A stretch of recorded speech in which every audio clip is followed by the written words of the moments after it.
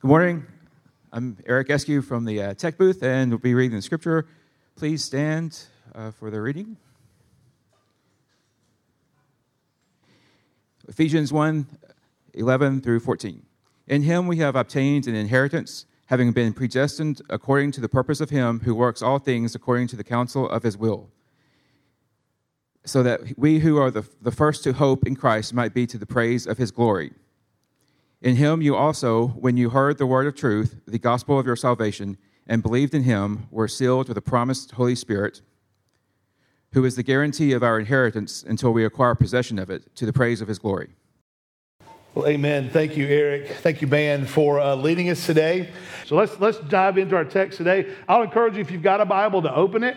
If you don't, to open it up. If you get your Bible app, to open it up on your app to where we are in our text. I'll read our text again. It'll be on the screen, Ephesians chapter 1, verse 11. In him we have obtained an inheritance, having been predestined according to the purpose of him who works all things according to the counsel of his will, so that we who were the first to hope in Christ might be to the praise of his glory. In him you also, when you heard the word of truth, the gospel of your salvation, and believed in him, were sealed with the promised Holy Spirit, who is the guarantee of our inheritance until we acquire possession of it, to the praise of his glory. So Paul continues his barrage of words that consistently point back to our hero. Who's our hero?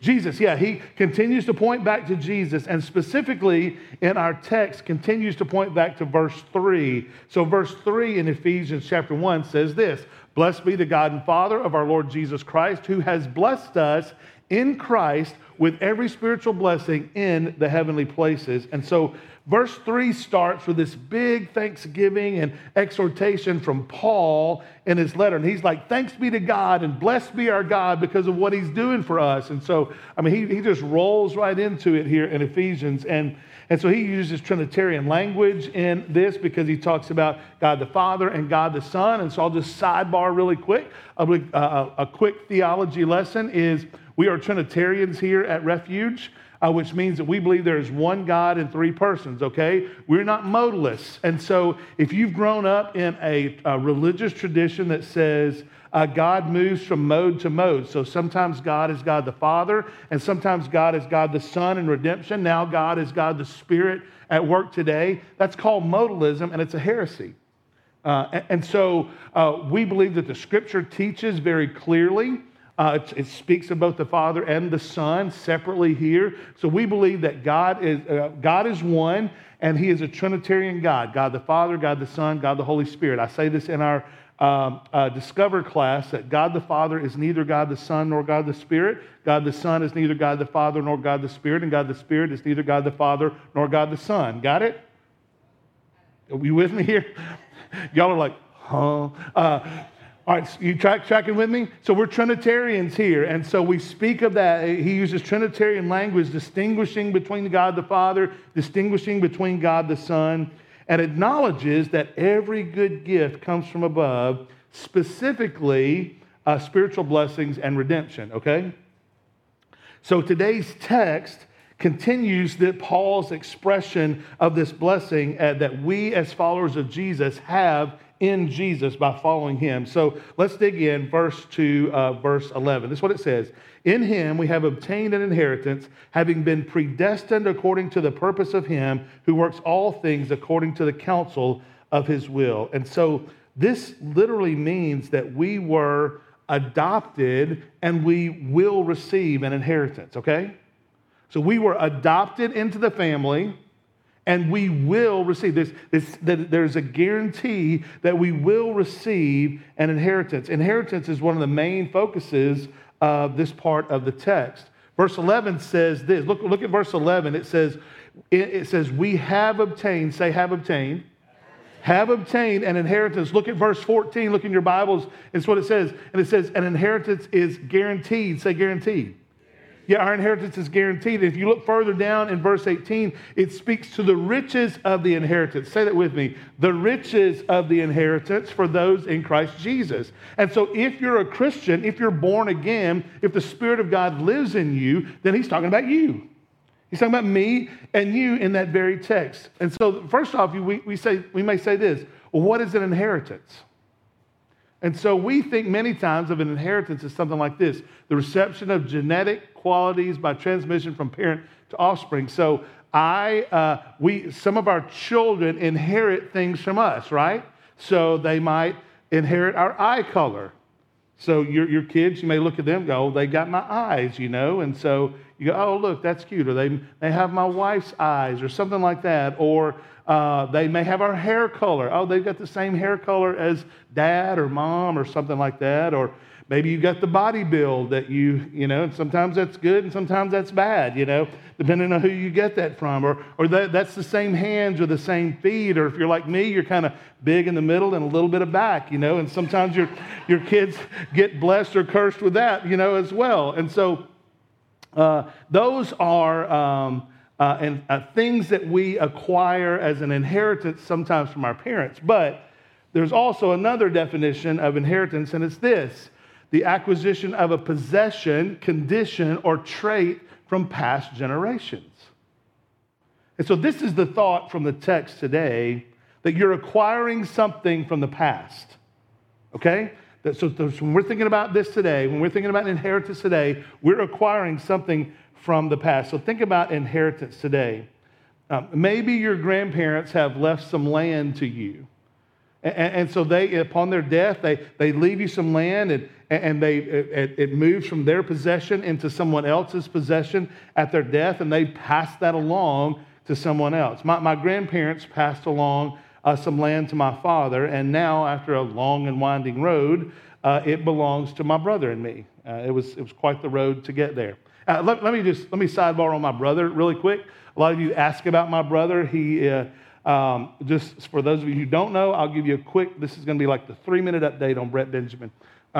He was poisoned, and so it left him unable to walk or to use his hands.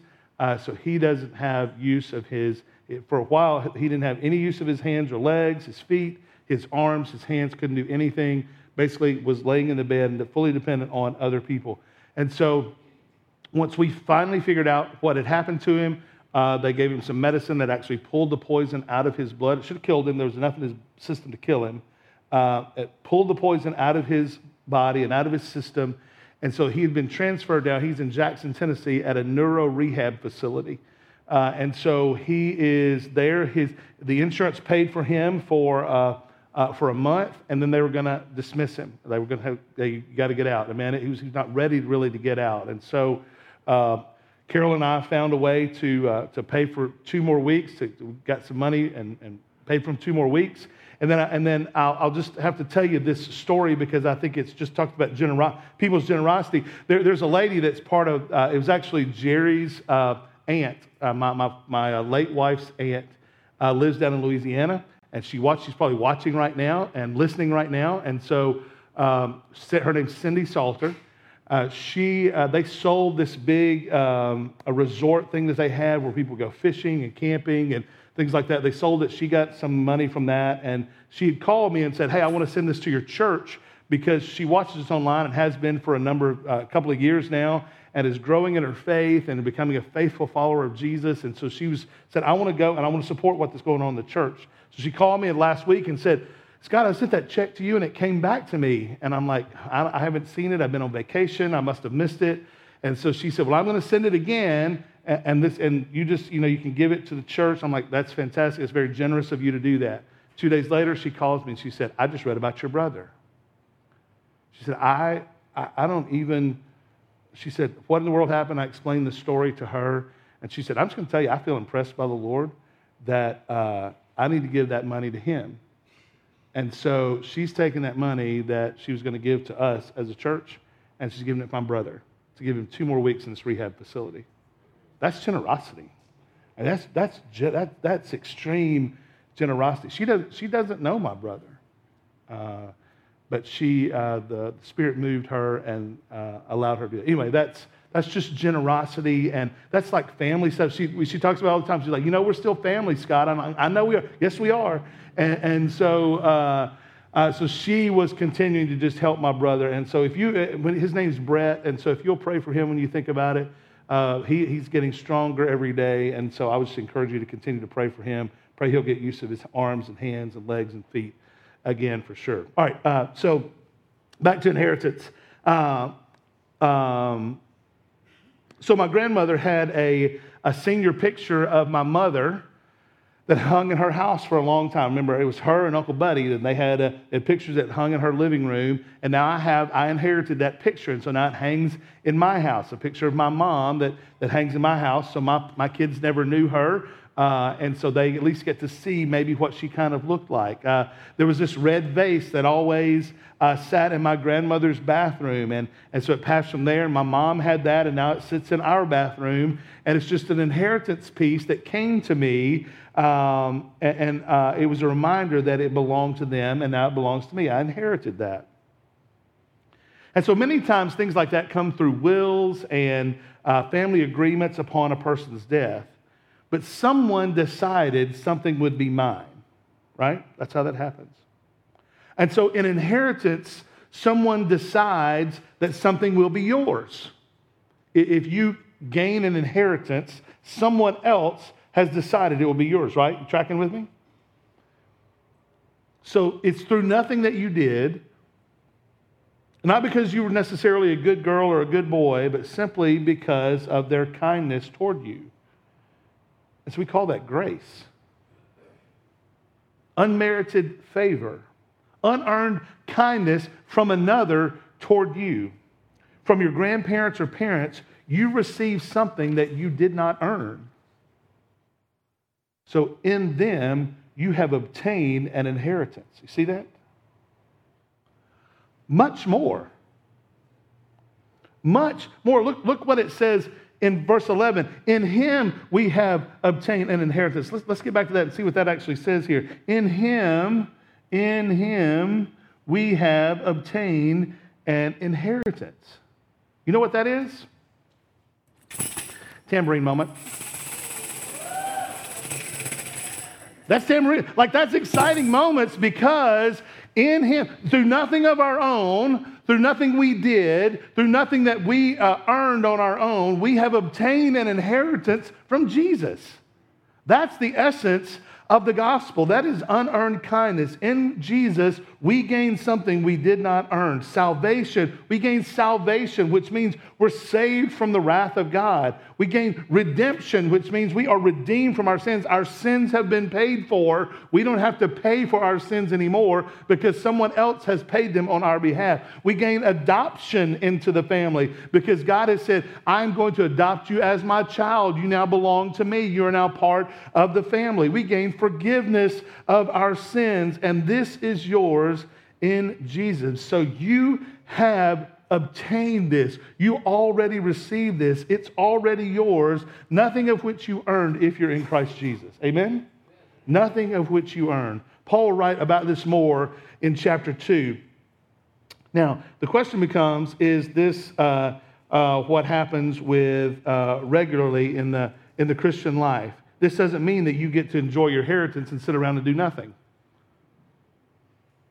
I mean, we just gain this and we sit and do nothing with it? Do we gain an inheritance from God? Do we gain this from Him and just sit on our pile of blessings? Is that what we do? Is that what we do?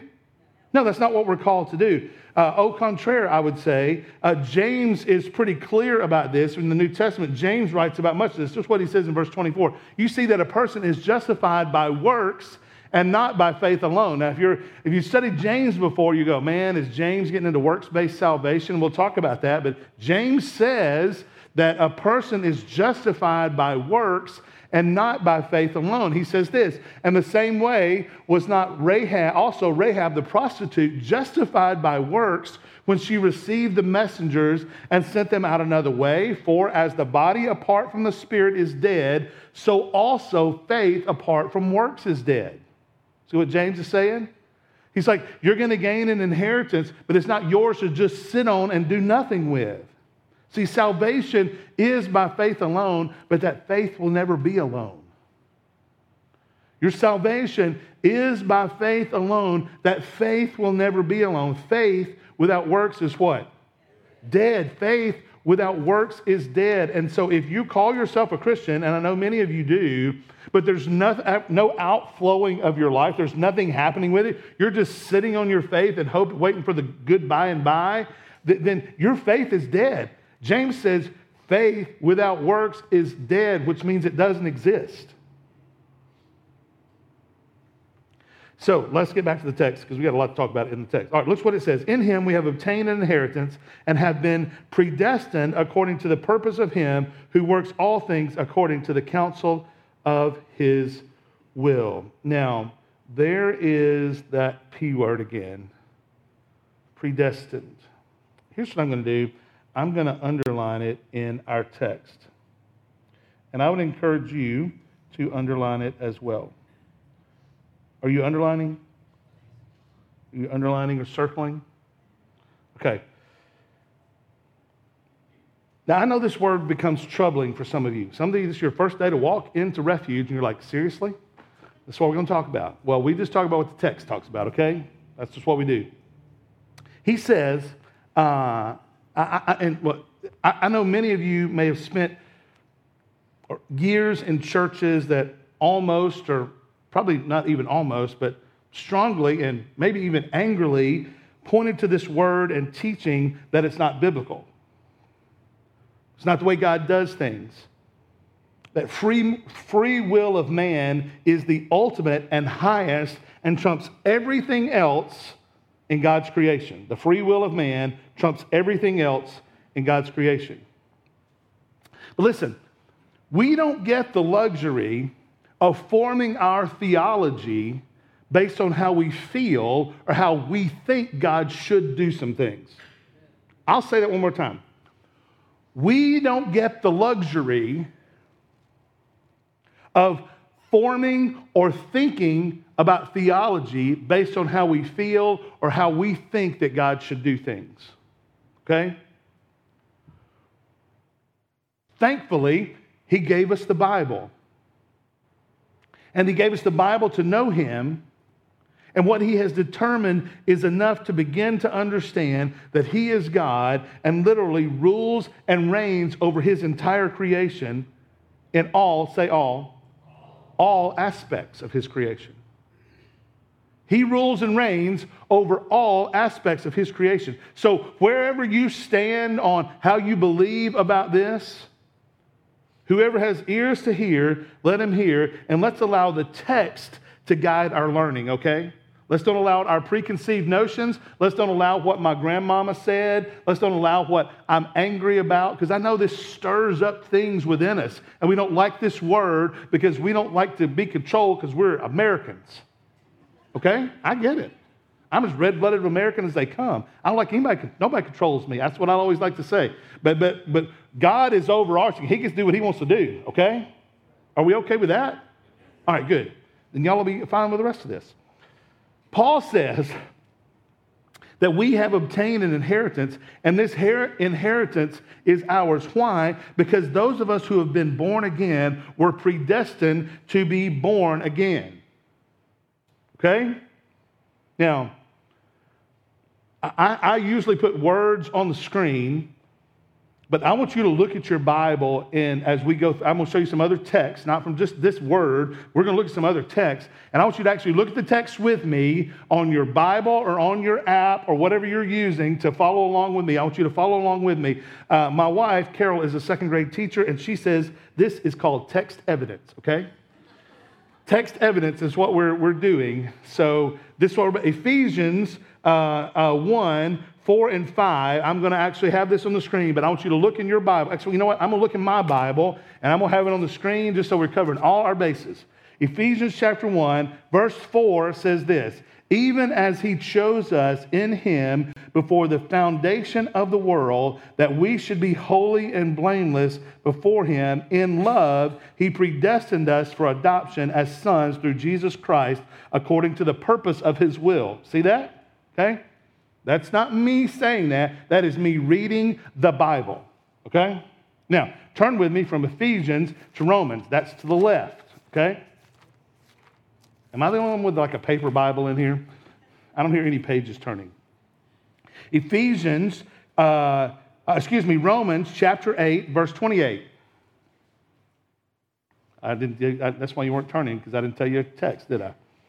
Romans chapter 8, verse 28 says what? And we know that for those who love God, all things work together for good, for those who are called according to his purpose. For those he foreknew, he also predestined to be conformed to the image of his Son, in order that he might be the firstborn among many brothers. And those among whom he predestined, he also called. And those whom he called, he justified. And those whom he justified, he glorified. So what does Paul say here in verse 30? He says, those whom he predestined, so there's our word again, he also called. And those whom he called, he justified. And those whom he justified, he glorified. See, most of us are fine with, he called me, he justified me, and he glorified me, right? We're okay with that piece. But the piece we run into is the other part of the Bible that says he predestined us for this. Well, it's not just Paul who says this. Turn your Bibles to John chapter 15. John chapter 15, verse 16.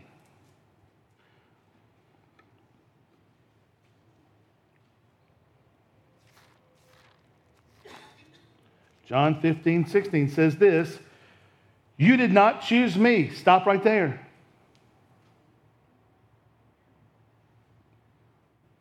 You did not choose me, but I chose you and appointed you that you should go and bear fruit, and that your fruit should abide, and that whatever you ask the Father in my name, he may give to you.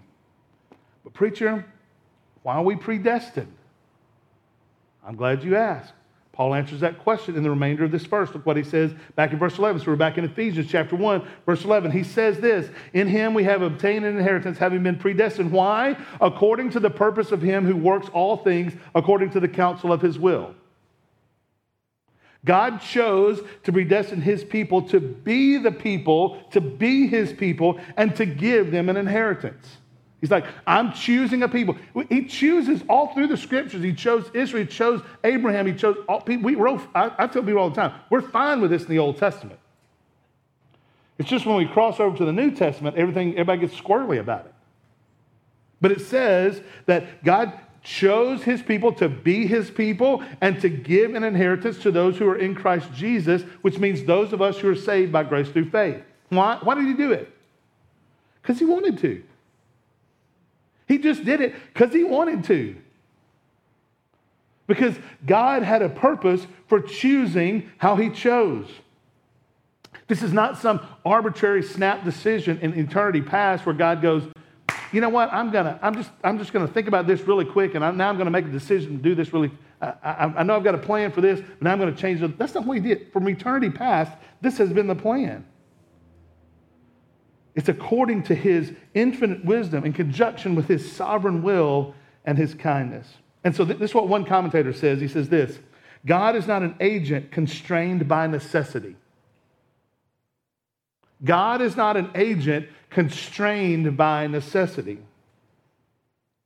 So though you and I may reason in a particular way around election and divine choice, and we do, right? I mean, we think through this and we go, well, it only makes sense this way. It only makes sense if God does this, then this should be the way it should be, right? We think that way. But you know what the scripture says? I have a Bible verse for you. Isaiah 55:8. God's thoughts are not your thoughts, nor are our ways his ways.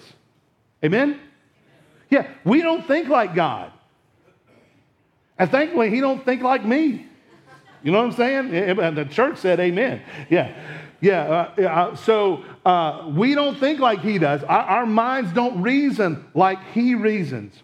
Now, Paul, who's always expecting the Ephesians and our rebuttal, replies in advance to the text. So he always answers the question, but why? Look what he says in verse 12. So why was it this way? So that we who were the first to hope in Christ might be to the praise of his glory. What does that mean? So what he's saying is, we Jewish Christians, so he says, those who were the first to hope in Christ, we Jewish Christians, that's who he came to first. Jesus came to the Jews first. So we who were the first to hope in Christ, who before Christ came, looked forward to his coming, waiting on the deliverer to come. We were the first to hope in Christ. Remember, Ephesus is a Gentile city, which means it's a non-Jewish group of churches that he was writing this to. Paul reminds them that the Jewish Christians were looking for Messiah to come before they ever even heard of what his name was. Before that, the Gentiles ever even heard of him. The Jews were looking for the Messiah to come. How do you know this, preacher? Acts 26, verse 6 and 7 says this, "And now I stand here on trial because of my hope in the promise made by God to our fathers." This is Paul talking. To which our 12 tribes hope to attain, and they earnestly worship night and day, and this is the hope that I'm accused of by Jews. And he said, look, our people have been hoping for this for a long time. Our people have been looking for the Messiah to come for a long time. And so the promised deliverer was made to the Jews first. And so God did it this way, giving an inheritance by his grace in Jesus, first to the Jews, so that he might fulfill God's promise one more time. And so that's what verse 12 is saying. He said it first came to the Jews. And then Paul goes on in verse 13 and says, "In him you also, when you heard the word of truth, the gospel of your salvation, and believed in him, were sealed with the promised Holy Spirit." And so now he turns to the Gentiles. And specifically the Ephesians, the Christians, the Gentiles in Ephesus, and says, Paul is like, and you too. He first brought it to the Jewish people, and now it's to you, Ephesians. Now it's to you, Gentiles. You too. He said, you also, it was given to you. So I'll say this to you, church. In Jesus, you too, church, you too, Refuge, when you heard the word of truth, when you heard the gospel, the only message that saves, and you believe, then you too were sealed by the Holy Spirit. And so Paul was saying this. Don't get caught, in this text he's writing, don't get caught up with the fact that Jesus was first sent to the Jews. Now you share in that same glorious faith. Now you get to share in that. Think about how cool this is. Paul said, this first came to the Jews, and now to the Ephesian Gentiles, and now to the Lakeland Fugees. Okay? You know what I'm saying? So first came to the Jews, and then it came to the Gentiles in Ephesus. And so now that we have the scriptures, and we hear the gospel proclaimed, that's this same gospel that he preached then, it's come to you. Man, we're just passing this along. And so the gospel is coming to bear even here today. That's really cool. So today, Paul would say, hey, Refuge, in Jesus, you too, when you heard the word of truth, the gospel of your salvation, and believed in him, were sealed with the promised Holy Spirit. So what's he talking about, a seal? Well, a seal was something that was given back in the day. So they would understand this language because back in the day, when there was something that was given under a seal, they know that there was something important in there. And like a king might put something in a letter, and he would like put his ring into this hot wax, and he would leave his seal to know that what I've said in here is true, and what I've said in here is binding, and what I've said in here is the law of the land. And so you would see if it had the king's, his mug on it or his name or whatever they put on their seal at the time, they'd put that in the wax and they'd send it to other people and go, this is from the king. And this is like official. And so you can trust whatever is contained in this is true. And so the Holy Spirit does this on a cosmic level to believers, okay? The Holy Spirit seals us.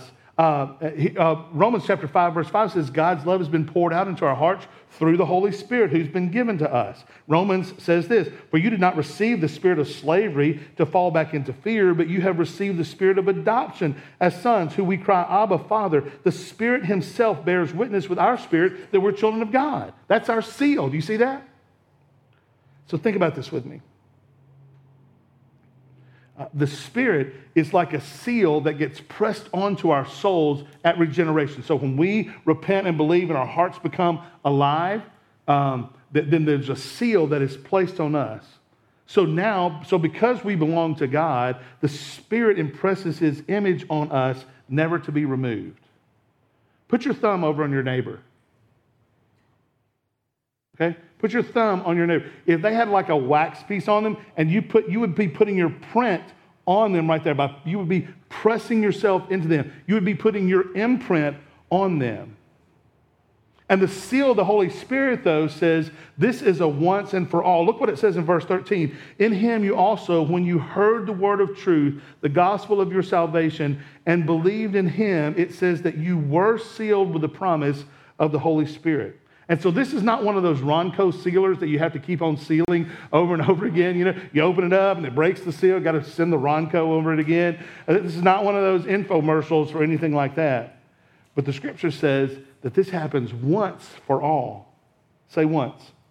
Once. And so why does this happen? Why does it happen this way? Well, Paul talks about it in verse 14. So it says, who you were sealed with the promised Holy Spirit, who is the guarantee of our inheritance until we acquire possession of it to the praise of his glory. So think about it in this way. Today, if I go to the bank and ask for a loan for a house, I'm going to say, hey, I want to buy a house. And so I need a loan. They're going to want a lot of things, right? Who's been through that process? Yeah, most of us in here. Yeah, so they ask for like tons of things. They want to know everything it is about you. Mainly who I am and what I do, and do I have the ability to do what I'm going to say that I'm going to do? That's really what they're trying to find out. Do you have the ability to pay for this house that you're about to buy and to pay back the bank for giving you this loan?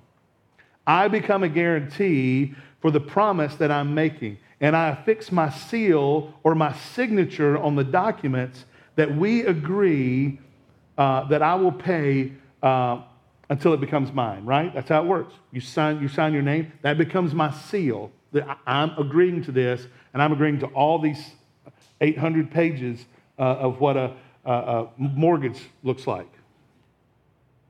So it means I'm able to pay, and I'm able to complete the agreement. And again, in a much more majestic and eternal way, the Holy Spirit becomes the guarantor of the promise of the inheritance that we are promised until we lay hold of it. That's what this is talking about. Until it officially becomes ours. He is able to keep us until that day. So think about this. The Holy Spirit, who is the guarantee of our inheritance until we acquire possession of it to the praise of his glory.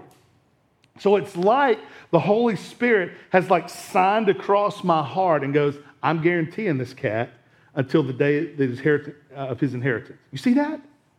Like, this is going to happen. What are you saying? This is going to happen. This ain't like Scott signing. I've got good credit, I'm going to pay my bills and all this kind of stuff. This is the Holy Spirit signing a note. And he's like, I am going to be able to hold this guy until the day of the time that he moves from this life into the next, until I acquire possession of it to the praise of his glory. Until you acquire possession of it, the Spirit of God has sealed you. We call that in Bible language, once saved, what?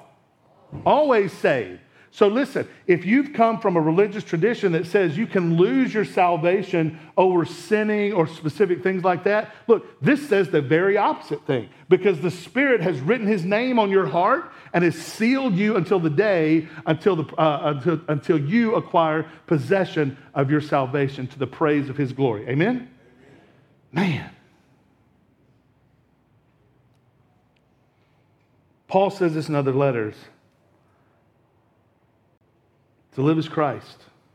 That's what we do. And because I've been signed for, to die is gain. So in Jesus, both Jews and Gentiles who repent of their sins and believe the gospel are forever sealed or are forever guaranteed by the Holy Spirit of their future inheritance until they take possession of it. You go, well, preacher, what does all that preaching mean? Here's a question for you.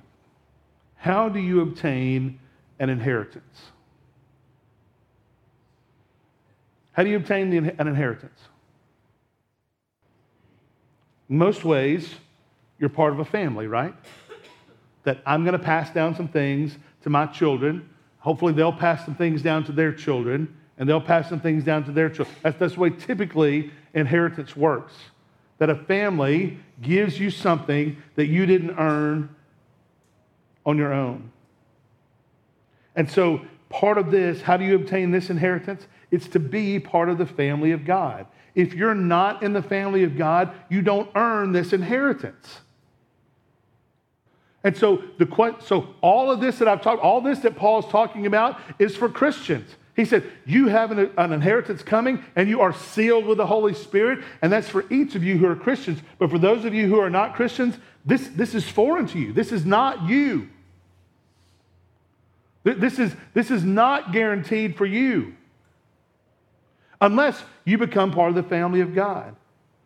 So you have to ask yourself, literally, while you're sitting there right now, do I have an inheritance coming from God? Do I have this same inheritance that Paul talks about in the Scriptures? Am I going to receive that inheritance? Is the guarantee that you've got coming one of reward or one of regret? How does that happen? If you're here going, I'm not sure, preacher. I don't know, preacher. How do I guarantee that I'm going to be part of that? How do I get Jesus to write his name on mine for me? It's very simple. We say it every week. Repent of your sins and believe the gospel. You repent and believe. This is not some works-based salvation that you have to climb the ladder to do enough more good than bad. This is not yin-yang stuff. This is repent and believe. It's very simple. It's almost scandalous. It's so easy. And the question that comes in is, how does that happen? The Scripture says whenever we repent of our sins, which means we turn away from our sins and go, I recognize that I'm sinning against God, and I'm sorry for my sins against God, and I believe the gospel that Jesus came and he lived the life I cannot live. He died a death I deserve to die, and he was raised from the dead 3 days later, victorious over sin, death, and hell. When I believe those things, the Scripture says that we'll be saved. Repent and believe the gospel, that your only hope is found in Jesus and in nothing else. Scripture says when that happens, you will be filled with the Holy Spirit. Jesus said it was better for him to go away whenever he ascended back into heaven. He said, I'm going to send the Spirit. I'm going to send the Comforter. And that way he will be he is in all of us. He fills all of us as Christians. So the question becomes, are you sealed with the Holy Spirit? Do you have a guarantee, a rock-solid guarantee of laying hold of your eternal inheritance? You can. Today could be your day of salvation.